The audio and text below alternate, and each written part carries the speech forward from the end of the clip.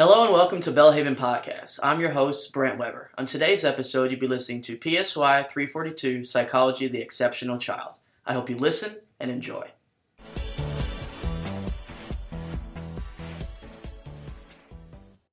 This is Class 6, Session 4, and we're going to move now into our chapter where we're looking at some of the more severe disabilities. These are things that occur at very low incidence. They're quite rare, some of these things, and some of them are multiple disabilities as well. One of the things we're going to start talking about is traumatic brain injury. You'll see this referred to as TBI. And here's kind of the definition of this. This is some type of injury to the brain. This occurs after birth. It's not any kind of birth injury. We would probably refer to the child as having an intellectual disability. So this is, child is born and they have something externally that is damaging the brain. This could be a fall where they hit their head and cause damage to the brain that way. These are frequently caused by things like car wrecks. There are diving accidents that occur a lot in the springtime. There's a lot of football injuries that occur in the fall. Children who have bike accidents and weren't wearing a helmet. Children who were not in a car seat in a car and had a wreck and they kind of were thrown out of the car. Anything like that. Also can be, someone literally just hit them in the head. One of the little girls I worked with, her uncle took a shovel and hit her in the head and caused her to have traumatic brain injury. It was really very, very serious. Some of these are much more serious than others. Some of them are very small injuries. Some of them are very large injuries.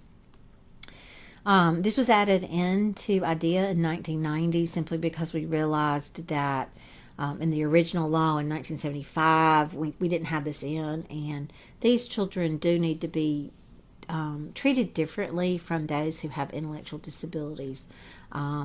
Usually what's happening here is we're trying to relearn skills that we already did know at one time. So we may need to relearn to walk. We may need to relearn to talk, to read, so forth. And so we're just trying to get back to where we were, if at all possible. It is not some kind of condition like a disease that is congenital. That would be something you were born with. Or degenerative, which is a slow process where the person gets weaker and weaker and weaker. So it's nothing like that would cause it. It's pretty much always an outside force. Here you're going to see some diminished consciousness. They're not going to be as aware of things. Again, this is different parts of the brain can get injured, so obviously this varies tremendously from individual to individual, but there's at least some sort of altered state. It's a bigger struggle to remember things that at one time came very, very easily for this individual.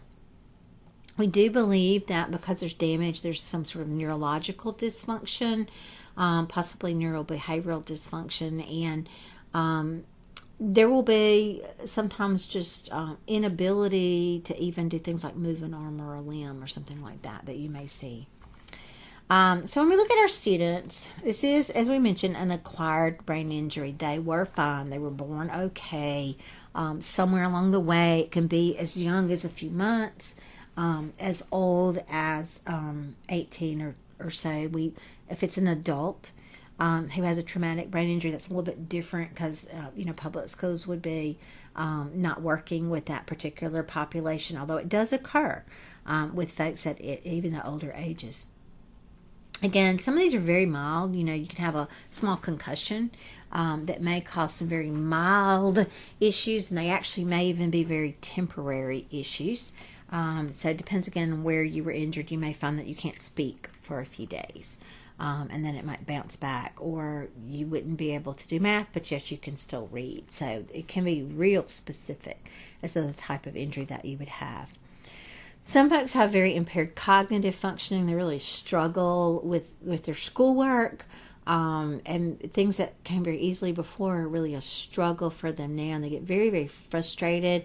Most of the time, even though there's these cognitive problems, they are aware that they're having cognitive problems, and they know this is something they were able to do before, so they get very frustrated over this. Now, socially, behaviorally, you may see some issues with functioning. Someone who had been very sweet before may be very aggressive now, or very angry. So it can change you completely, and people are saying that's not the person that I knew. They may engage in behaviors that they didn't engage in before, or have trouble doing behaviors that they did do, like walking. That may be very difficult for them. All right, there's two kinds of injuries to the brain. An open injury is one where you literally have a cut on the head itself. You'll see a lot of blood. It may even be open all the way down to where you would see the brain. The closed injury, you don't have any kind of opening within the head. The head is intact. It's actually better to have the open injury. Because of the open injury, the pressure is going to be released through the wound, and so there's no buildup of pressure to push down on the brain. And so while it looks horrible, it's something that allows for the brain to have less damage to it as a general rule, unless it's actually gashed, and then you just sew that back up. Closed injuries, you're going to see like a goose egg that kind of comes up on the head, or a big bruise somewhere on the head. And so that's, again, a pressure build up to push the head out and make that kind of knot that you might see. But at the same time, the pressure's oftentimes pushing down on the brain itself. And so there's a greater potential there for some brain damage that you may have here. So obviously, you don't really want either one. But open without a gash to the brain might be your best option.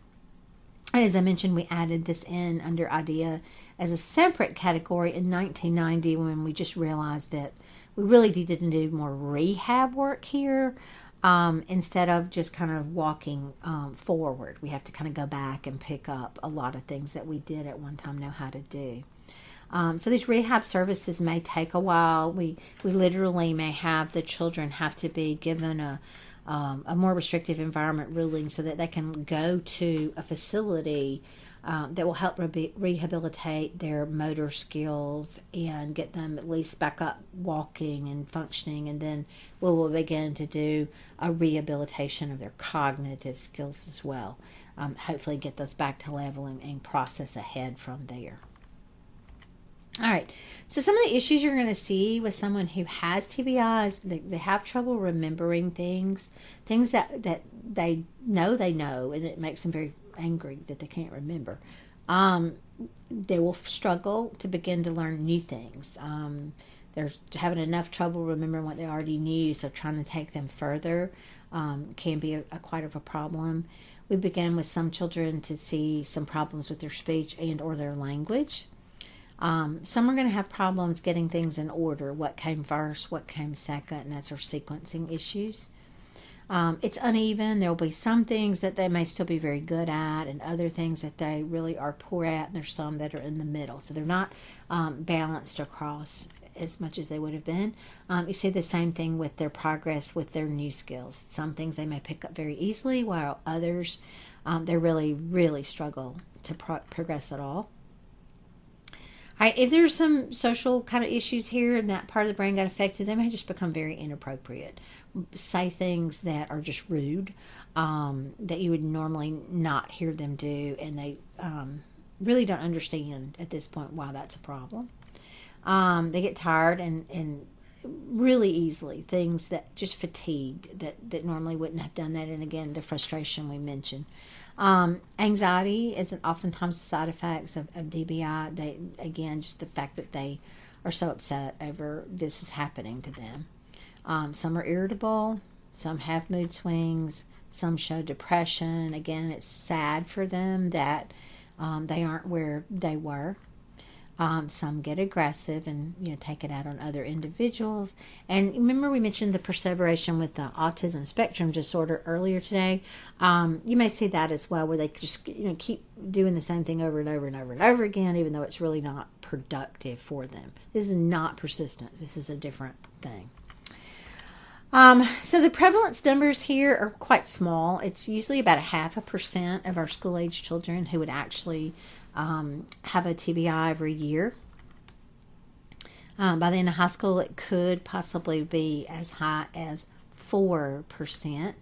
And males are more prone to this than females. The thought behind this is that males are more likely to take risks than females are and put themselves in positions where they might, in fact, damage their brain. They, drive their car a little faster, that sort of thing. Some of the causes, again, if you're under 5, the likelihood, the bigger reason for TBIs is a fall. An accidental fall. Kids have climbed up, maybe up on the counters, and the next thing you know, they're falling off. Usually, if they're older than 5, it's some sort of vehicular accident. Doesn't have to be a car. It can be like a 4-wheeler, something like that, tractor accident, any kind of accident. When we look at education, we really have to think about one big thing. Usually these kids have been in the hospital. They've had to go because of their injury. So how are we going to transition them from the hospital back to the school? It depends again on how long they were there. A lot of the hospitals, particularly the children's hospitals, do have educators on staff who will check with the classroom teacher and bring work in to the kids for them to do.